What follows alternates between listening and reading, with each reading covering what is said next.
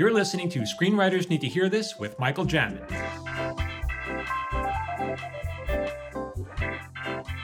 Hey everyone, it's Michael Jamin. Welcome back to Screenwriters Need to Hear This.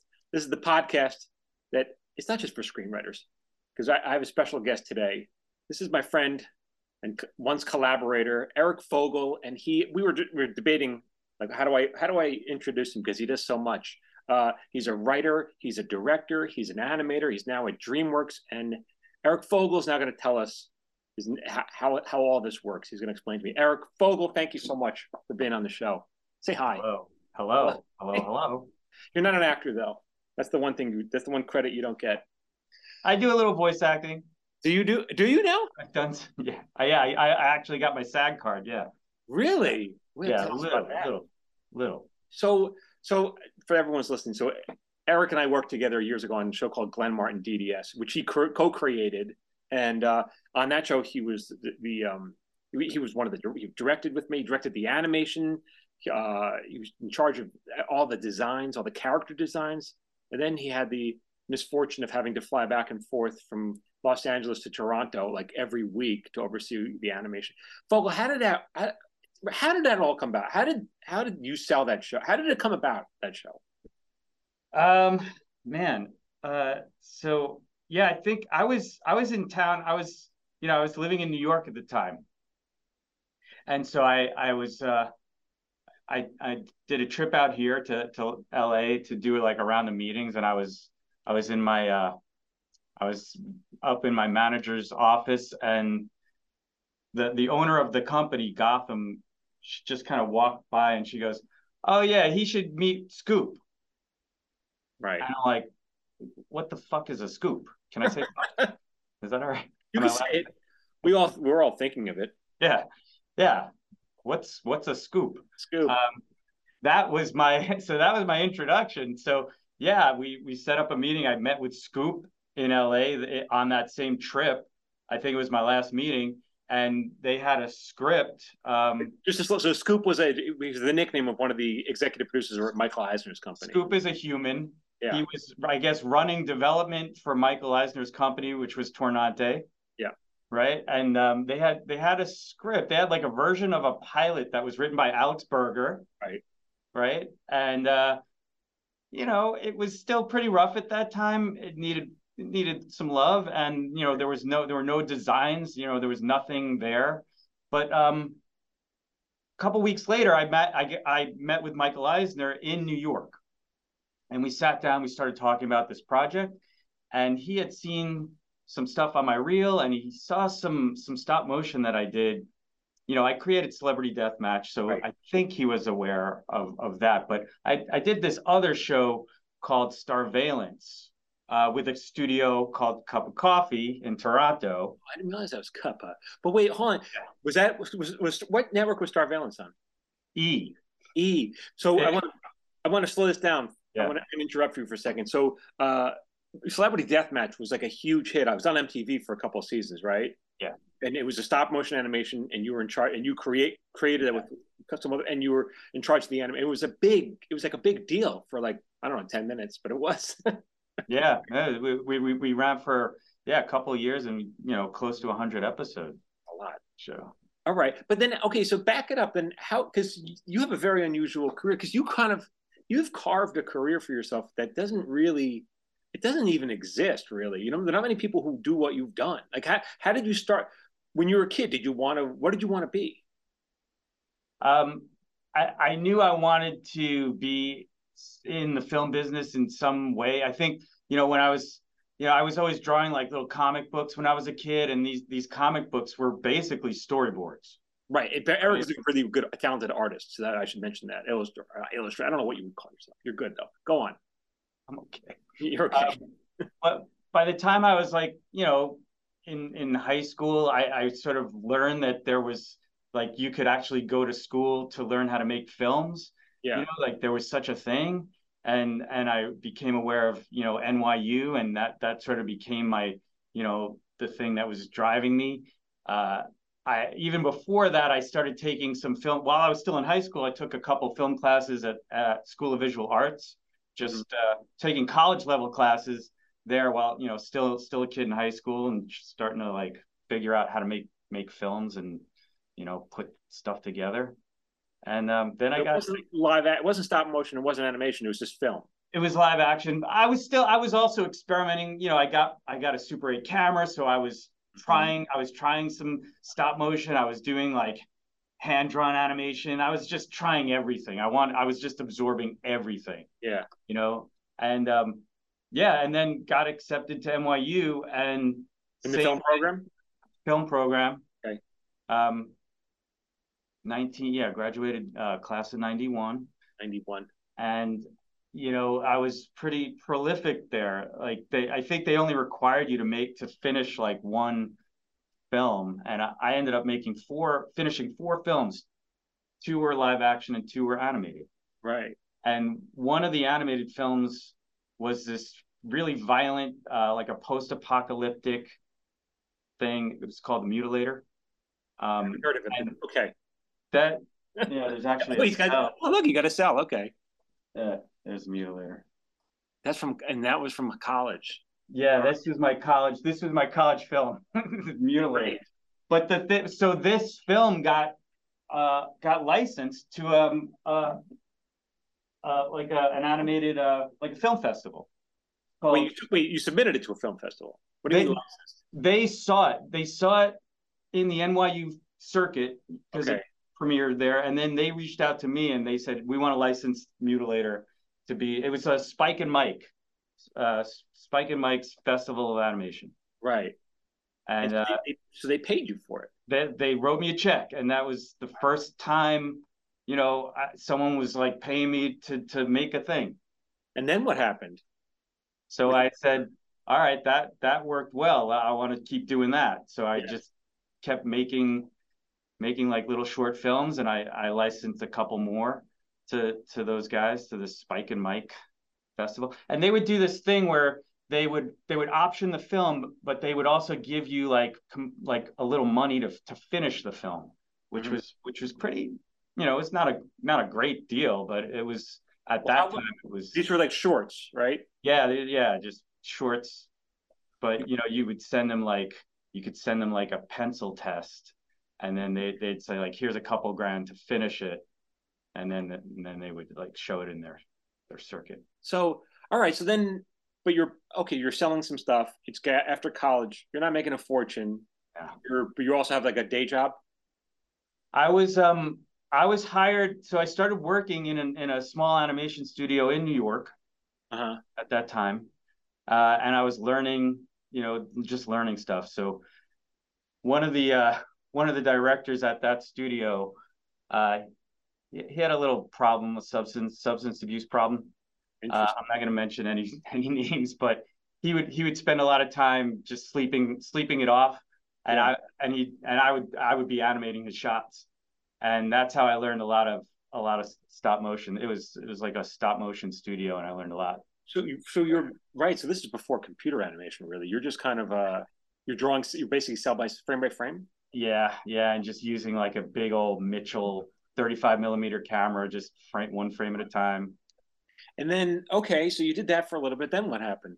So at the same time, I'm still making these little short films. Eventually, what was the point of making these short films, though? They're live action. To get a reel together. So to have like a sample of your stuff, right? So eventually, this reel ends up on the desk at the president of MTV Animation.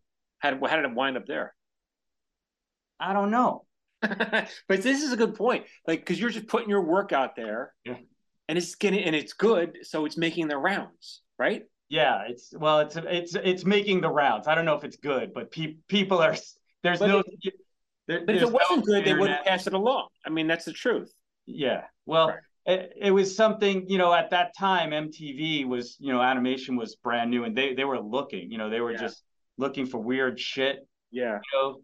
And they probably saw this Spike and Mike festival, and you know, like liquid television was becoming a thing, right? And so they were hungry for stuff, and you know, just weird stuff, right? And I had some weird stuff on my reel. Yeah, you did. Yeah. And so so then what happened? So MTV made me a deal to option this mutilator. Okay. And the plan was to have the mutilator character appear within the Beavis and Butthead show. And it would be like, it was going to be like this thing that they were going to watch on TV, and it was going to be this cool thing that they liked. Right. It kind of fit with their thing. Yeah. And then something tragic happened. There were some kids out west somewhere who burned their family's trailer down, and they said they learned how to, like, about fire from Beavis and Butthead. Oh, at least it wasn't a mutilator. No, but this created this whole wave, like this backlash, and all of a sudden MTV got scared, and they said, oh, you know, we have to be careful. And Mutilator was like violent, even though it was sci-fi, it was fantasy violence, it wasn't real, but they got cold feet. So I went to this meeting knowing that they were going to shit can Mutilator, and I had already set up like a little studio in my house on Long Island, and I was like in production on this thing. So I was nervous. Yeah. So I go to this meeting, and Mike Judge is actually there. Mike Judge, the creator of Beavis and Butthead, he's in this meeting, and they're like, Eric, you know, we can't go forward with Mutilator, but we like you. Do you have anything else? And I had this storyboard. I actually brought it to that meeting. And it was for this other thing that I had come up with about this guy with like a giant head and an alien that lived inside of this head. And it was like about the symbiotic relationship between a guy and an alien. And Mike Judge, I'll never forget this. He was kind of like hanging back, and he was looking at my drawings, and he was just laughing. Yeah. And the other two MTV execs were like, oh, Mike likes it. We should buy this. And they did. And what show was that? That was called The Head. Right. And that was it was part of, like, it was called MTV's Oddities. Uh-huh. And I was like 24 or 25, and that was the first show that I ran as a creator. But this speaks to, which is so important. It's like, you were making this stuff because you were making it, and it wasn't like you weren't trying to sell that. You were just making. You have to have stuff to have. I had an idea. Right. And you worked on it. You didn't wait to get paid on it. You worked on it. Yeah. Right. And so you were right. And did you have a small staff on that show? Yeah, we had a full staff. And that was out of New York? We ran the show out of MTV Animation in Midtown Manhattan. Wow. We set up shop there.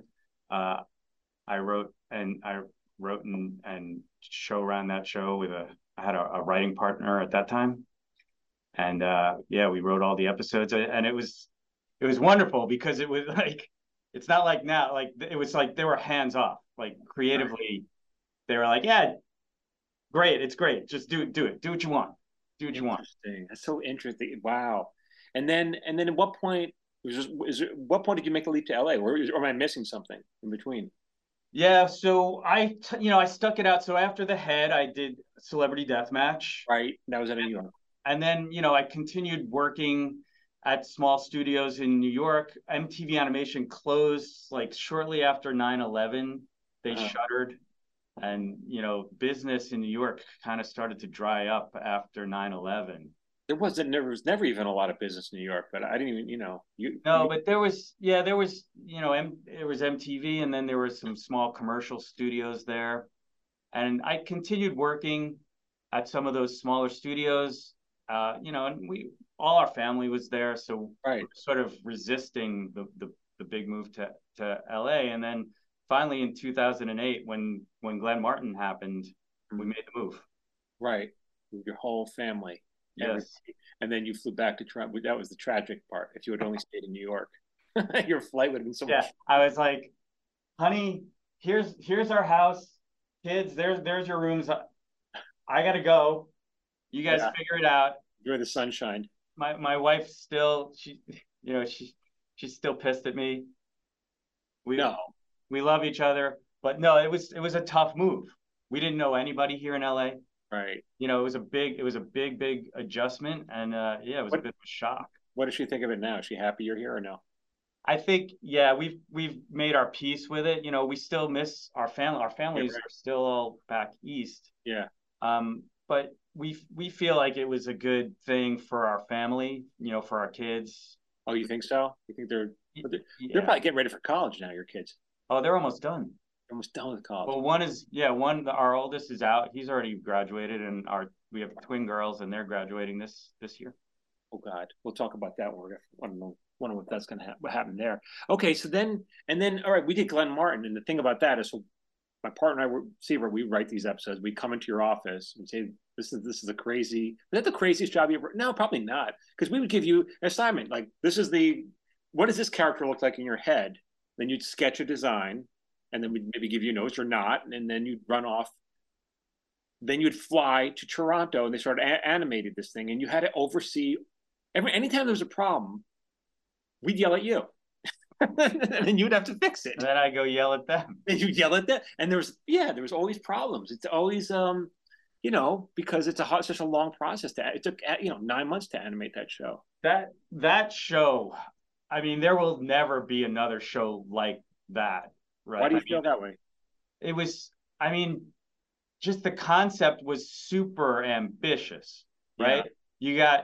You got a family, traveling from town to town every episode. Yeah. So every single episode, you have to build a brand new world for this family to play in.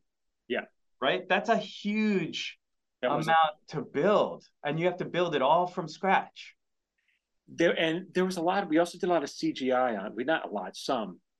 Not a lot. The mouths, and also sometimes the backgrounds. Right. We would do some green screen, but a lot of those, I mean, most of those sets were physical models. I still have my dolls, just so you know. They're all here. Oh, hey, wait, you have more.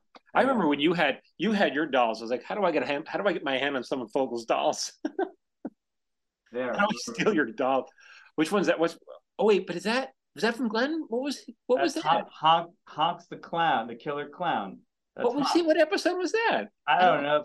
Funville. Honks the killer clown. There's so much about that show I don't even remember. Remember who did the voice? Who? Ty Burrell. That was Ty. Can you imagine? We directed some amazing. Remember we directed Bryan Cranston. Yep. When he was coming off break. He was doing Breaking Bad. Still doing it. Yeah. And he loved it. He's like, this is great. He was amazing. We almost had a spin-off with him. Yes. That's him over here. Yeah, that's Drake Stone. One. That was a bummer. That didn't happen. Yep. Oh well. But the cat, yeah. I mean, we should talk about some of the other day players on that show, because I mean, yeah. It was amazing. The cat. Every day. Mel Brooks, right? Billy Idol. I don't remember Billy Idol. He did the Christmas episode, and he sang a song. Oh, right. Maybe it wasn't there I remember we had Fran Drescher. Remember, were you there that day? Yep. And we couldn't get her. Remember, so Eric and I were direct together. We'd whisper at each other, it's not quite right. How did we get her to do, And then I remember we finally walked up to her because the character wasn't quite right. And I was like, listen, can you do the nanny? She's like, oh, sure. And then she started basically doing the nanny. You want the nanny? You want the nanny. You kind of want it. You don't want to ask. You don't really want to ask. You want to get them there. Yeah. I don't want to insult her, but she was a delight, Fran. She was so sweet. Allison Janney. She was Jason great. Alexander. Yep. George Takei. God, Fergie. Yep. I mean, so MC many. Hammer. Remember we had MC Hammer. Penn Jillette. I forgot. Jeez, what is? Oh my God! I mean, it was Gene Simmons. Gene Simmons. Yeah, remember that. That was a day. And then so then once Glenn Martin went down, what happened to you then? I don't know. What happened? So, that was a sort of a tricky time, because I had to kind of reinvent myself. Right. I was here in town. We did that show. That show was it was an amazing experience, but nobody fucking saw it. Right. Right. And no one understood what you did on it either, because you created, you kind of invented it. You were a necessary, incredibly important cog, but how do you describe, how do you describe it to people? Because I'm even asking, well, you were one of the executive producers, but I'm almost like, well, what was your actual job? I mean, that was your job title, but it'd be hard for me to describe what you did because you did so much. Yeah, I mean, I guess on that show, I was more of a directing showrunner. Is that what you would call it? Yeah, because I feel like there are some categories, right, with like showrunners. So there are writing showrunners, which I consider like you and Siebert were like the writing showrunners, and I was on that show more of the directing. Maybe actually, on King of the Hill, I think they would call it a supervising director. Is that what you were? Maybe. I mean, I don't supervised all the directors, basically. There's different. Yeah, I guess there are different credits. Yeah, it was hard. It was a hard. There was so much for you to oversee. It was crazy. Yeah, and I mean, and I love that. Like that's for me, that's what I do. It's soup to nuts. Just every piece of the production. I like to have a hand in all of it. Hey, it's Michael Jamin. If you like my videos and you want me to email them to you for free, join my watch list. Every Friday, I send out my top 3 videos. These are for writers, actors, creative types. You can unsubscribe whenever you want. I'm not going to spam you, and it's absolutely free. Just go to michaeljamin.com/watchlist.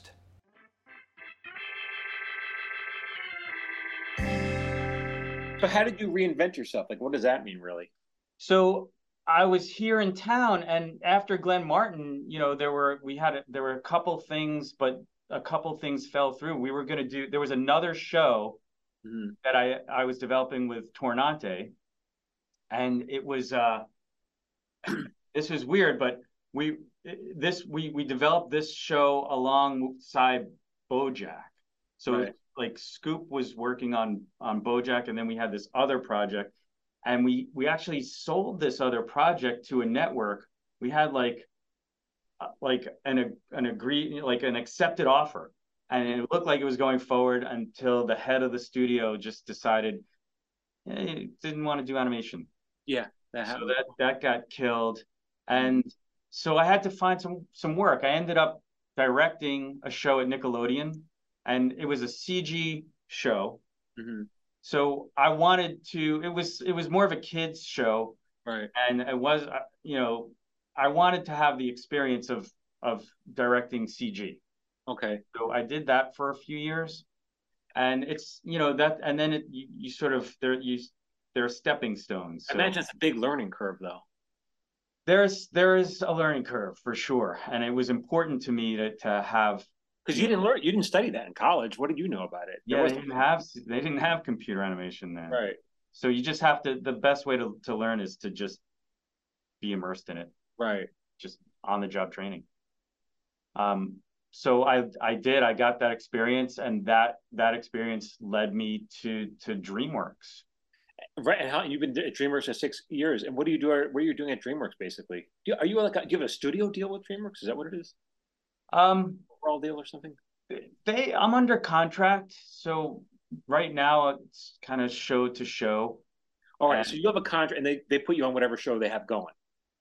Yeah, but they also were nice enough to keep me around, so they sort of put me on an overall deal because there was like a gap between shows, so that was very, very nice of them. Yeah, keep me. They don't want to lose you. I guess they like me enough to keep me. It's so interesting because I just had one of my previous guys. I don't know if you know him. You probably don't, but John Abel and Glenn, they do all they're the writers, the Kung Fu Panda writers. They do a lot of DreamWorks stuff. Yeah. You do. Do you work with them? I haven't, but I'm familiar with them. So what exactly are you doing at DreamWorks then?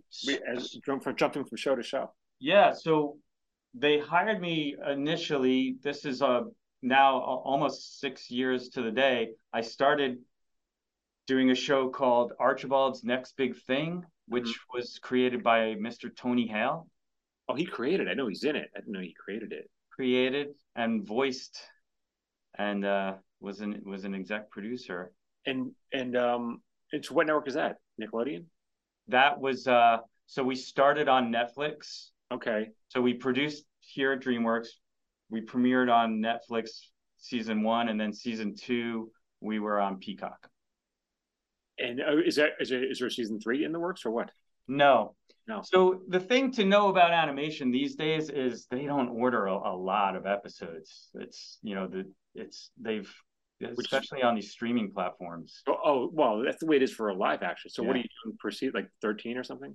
We did 2. So for Archibald, we did 2 seasons, and it was like 50. It ended up being like 50 half hours, or 50. Actually, 100 episodes. They're 11-minute episodes. So we did 100 11-minute episodes. That's actually. And are you running the show? Are you running it? On that show, I was exec producing. I was a writer, and I was basically doing a little of everything. Same thing: directing, writing, overseeing every aspect. But it's not like every writer. There's a writing staff on that show, right? We had a staff, and we had a couple head writers who, okay. And those guys were great. I love those guys. They had never run a show before. So I felt like I could be helpful there, you know, just in the writer's room, and it just sort of organically evolved to where, you know, I didn't expect to be so involved in the writing process on that show. It just turned out like it just was a natural. That's the whole thing. You have a very unusual career path and career because you do so many things. Yeah. I mean, there's no rules for this. I'm just making this up. Yeah, there's no rule. So, I mean, it's quite impressive because like if I don't know, how would you advise? You must have kids coming to you. Hey, how do I get to do what you do? Like, what do you tell them? I mean, you got to have, you know, there are a couple of key ingredients, right? You got to have the passion, right, for it, for the craft. You have to have the ability. Mm-hmm. You have to have the skills. But you didn't have the ability when you started, right? I had some ability. And I kind of, yeah, I mean, a lot of it is you have to immerse yourself, and you have to just make things, and you have to learn as you make things. You can't, you know, you can watch YouTube videos all day long, but you got to like just get in it. And now it's you know, we have, the technology has changed so much. It's made it so much easier to make things now. With those like those animation programs. I mean, do you do anything like that on the side for yourself? Like what, or I mean, you know, at home for any I don't have time for that. No. These days, yeah, I mean, I'm, you know, this job keeps me. But let's say you had a side project that you just wanted to get off the ground. Yeah. You just pitched the idea. I could, yeah. I mean, I have put things together, and I've been able to make little animations, you know, for original projects that I've pitched, and I'll put together a whole presentation. I'll do all the visuals. I'll edit it and put together, you know, like little proof of concepts. Right. That stuff is, yeah, I love doing that. And that's on your own, but that's on your own time. That is on my own time. Your own with some program you have. Yep. What kind of program is this? What is it? I mean, you can animate with Photoshop now. Oh, so that's, you know, that's a thing. I use Sony Movie Maker, which is this archaic system. I'm really comfortable with it, and I can use that to build projects, and I can even animate on that thing. Are you doing any stop motion anymore? I haven't done stop motion in a long time. Because why? No market for it? You know, it's just the right project hasn't really surfaced, and you know, I've pitched project. Stop motion is a hard one to sell. People are afraid of it. Is it the look? That's the criticism I get. They go here's the thing. I post a lot on social media, and the people say, "Oh, I used to watch Glenn Martin," and the phrase that comes back is, "That show is a fever dream." I was like, "What's a fever dream?" But everyone describes it as a fever dream. And what does that mean? Like creepy? I think it means like they were like, it felt like they were in an opium den. This was like what it felt like for me.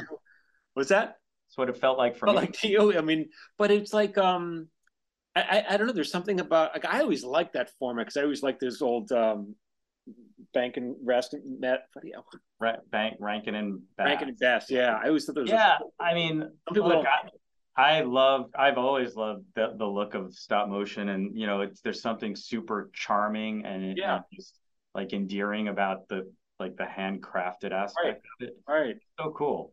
But some people don't feel that way, I guess. It's always been the kind of like the redheaded stepchild of animation, though, you know. Yeah. Always on the fringes. And now, you know, it's hard enough to sell a show, any show, right? But it's in the animation industry, it feels like they're only looking for CG animation these days, and it's just. Is that right? I mean, explain the different types of animation, because obviously there's like CG like Shrek or something, and then there must be different levels in terms of, you know, expense. How does that work? I mean, there's like traditional hand drawn animation. But even that is all done mostly in computer these days. So there's no more like hand painted cells. Right. But the actual movement, a lot of that stuff can still be done by hand. And then you got stop motion, you got CG, and there are worlds in between where stylistically they're doing a lot of things. Design wise, they're kind of blending all the techniques. But it must be in terms of like when they tell you what the budget of the show is, that greatly determines how good it's going to look and the animation, right? It can, so right now I'm working on Megamind, the sequel to the 2010 film Megamind. Right. And that's going to air later this year. And I can't say a lot about it because they haven't announced a lot about it. Right. But the quality of the animation, the technology has improved so much that even on a smaller tier budget, you can still, the quality of the animation's really it's really improved. Right. So when you sell a show or when they bring you on a show, are you asking these questions, or it's like, someone else will, in terms of like how much money do we get to spend on the animation? Well, they tell me, and then I have to figure out how to make the show. Right. They tell you, right. And so where will you cut corners or something? Yeah. So that's where it gets challenging, and you have to become very, creative in problem solving to be able to deliver the show you want and the show that they want within these, what can sometimes be a very small sandbox. Yeah. And then so what are what are your ambitions or future ambitions, or what excites you coming up, or what? I'd love to expand the sandbox and be able to make a leap into directing a feature. Would be really exciting. Really? Yeah. At DreamWorks or any place really. Yeah, I mean, I love it here, so I would for sure love to direct a feature here.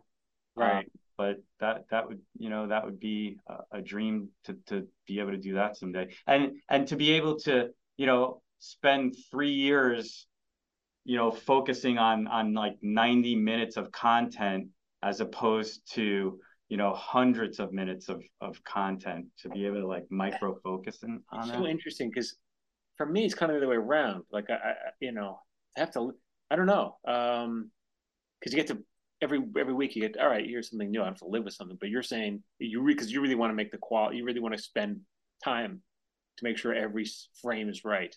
I would love, yeah, that would be a dream, because in TV animation, it's like there's always this schedule. You're a slave to the schedule, right? And you know it. And so are you in the Glendale campus of DreamWorks? Is that where you are? Yeah. Are you there right now? Yeah. Oh, this is really your.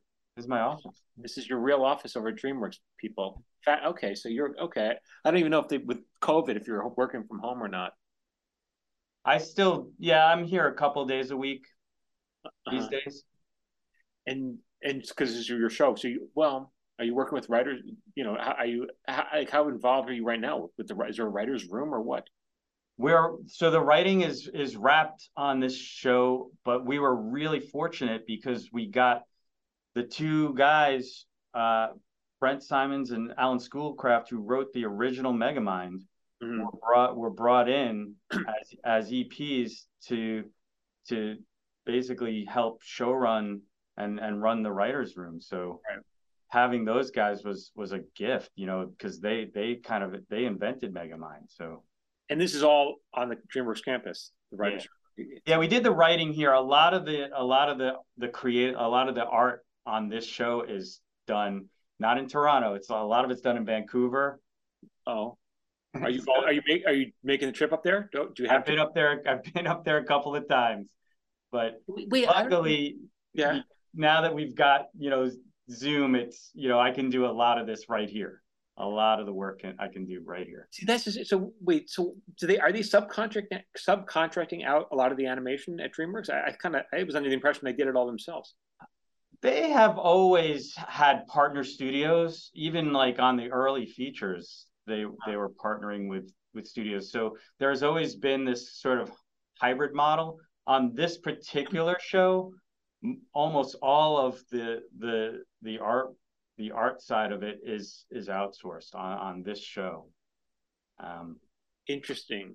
And so they're actually okay. So the animation houses are there. I mean, basically, if you're an animator, it's interesting. There's different levels of animators. This is all, and I've worked in animation for many years. I still don't understand how it works, but like I remember, like when we worked, I worked at it wasn't Bento Box. It was whoever was doing King of the Hill before Bento. But I know who you're talking about. Yeah, I'm forgetting. I'm blanking now. But the animators would have to come take tests. You'd apply for a job of animator. Yeah. They'd give you a test, draw this frame or whatever. You know, is that how it still works there? Maybe it's different computer. Yeah, I mean, there's always, you know, it's like anything else, right? You have to audition, right, for things, and yeah, there are definitely, there's a big kind of leap in terms of skill levels of artists, right? Because so much of art is like subjective. Yeah, it's so interesting. That's this career of yours. And what about, I don't know, live action? Any interest getting back into doing more or no? I would love to do some live action at some point. I've got like a horror movie that I would love to try to do one day, and you know, I'm such a huge like horror sci-fi nut. Right. Are you pitching other shows as well, or you know, how does it work at DreamWorks? Like, we have an idea, we have a show, you're hired, Fogel. I mean, is that what it is basically? They have, yeah. I mean, they have an in-house development process, and when you're here, you know, there's like there's a first look deal. So you if you have an idea, you're sort of obligated to bring it here first. Right. And you know so the industry is a little different right now because there aren't a lot of shows being sold or bought right now because it's no kidding. Is that the way it is I didn't know if that's the way it is for animation as well. It is.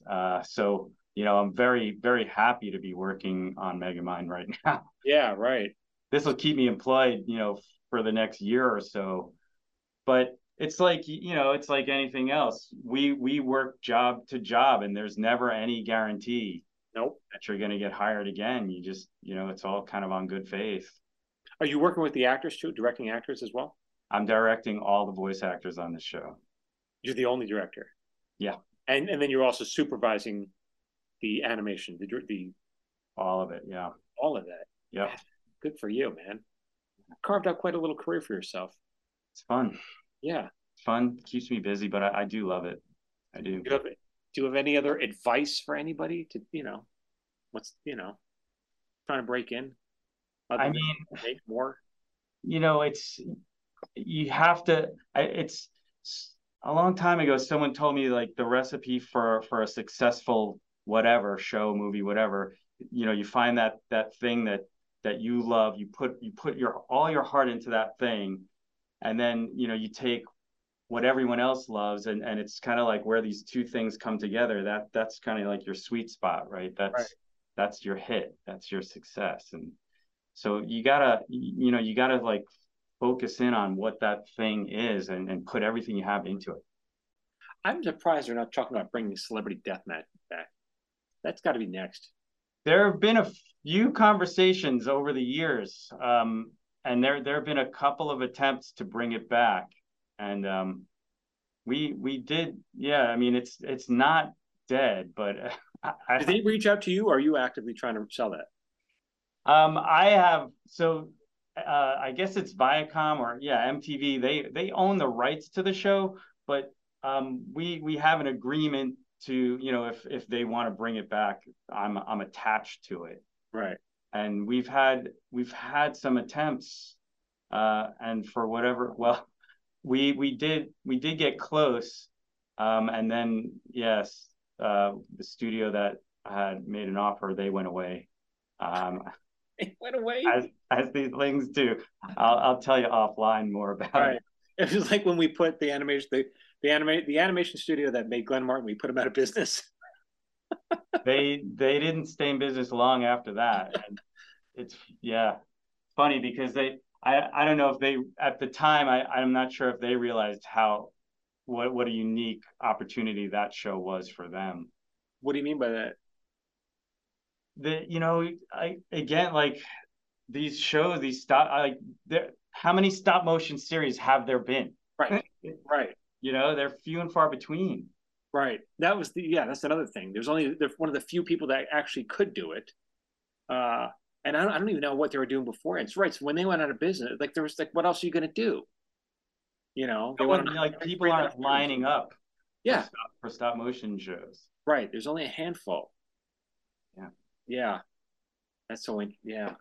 Anyway, do you want to promote anything? Do you want people to follow you anywhere? Is there anything we can do to help grow your brand? The Eric Fogel Violent. You can find me. You can find me on Twitter. Deathmatch Guy, I think, is my Oh, really? Twitter handle. I'm verified there. What? Oh, but not on Instagram, just Twitter. I do a little Instagram. I'm not a huge social media person. Yeah, we'll get you there for some weird reason. Yeah, because we're the same age. Anyway, all right, dude. I want to thank you so much. You've exposed me. I've learned something about you and your craft. Yeah, because I even remember when we got hired. They said, "Yeah, we got this guy on Glenn Martin. We have this guy Eric Fogel." I was like, "What does he do?" No one can explain it because you do everything. He's the guy. He's the glue, basically. That's what he is.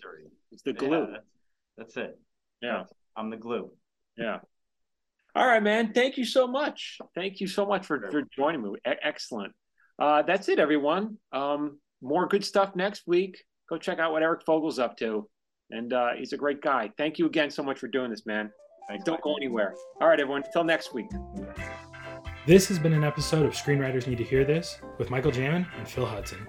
If you'd like to support this podcast, please consider subscribing, leaving a review, and sharing this podcast with someone who needs to hear today's subject. For free daily screenwriting tips, follow Michael on Instagram, Facebook, and TikTok at Michael Jamin Writer.